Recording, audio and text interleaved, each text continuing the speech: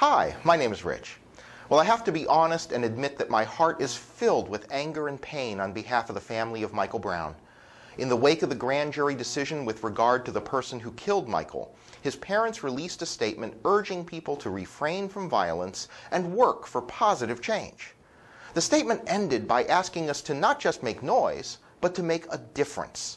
And when I read that statement about making noise, what came to mind was the biblical reference to a joyful noise.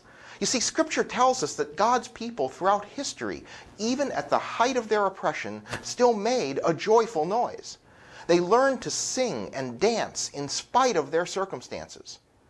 Why could they sing in the midst of their despair? Because they still had confidence in God.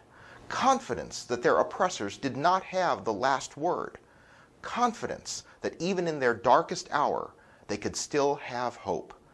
And I find it deeply meaningful that as we're in the season of Advent, which has the theme of hope, even through our pain, we can still make a joyful noise and hope for something better.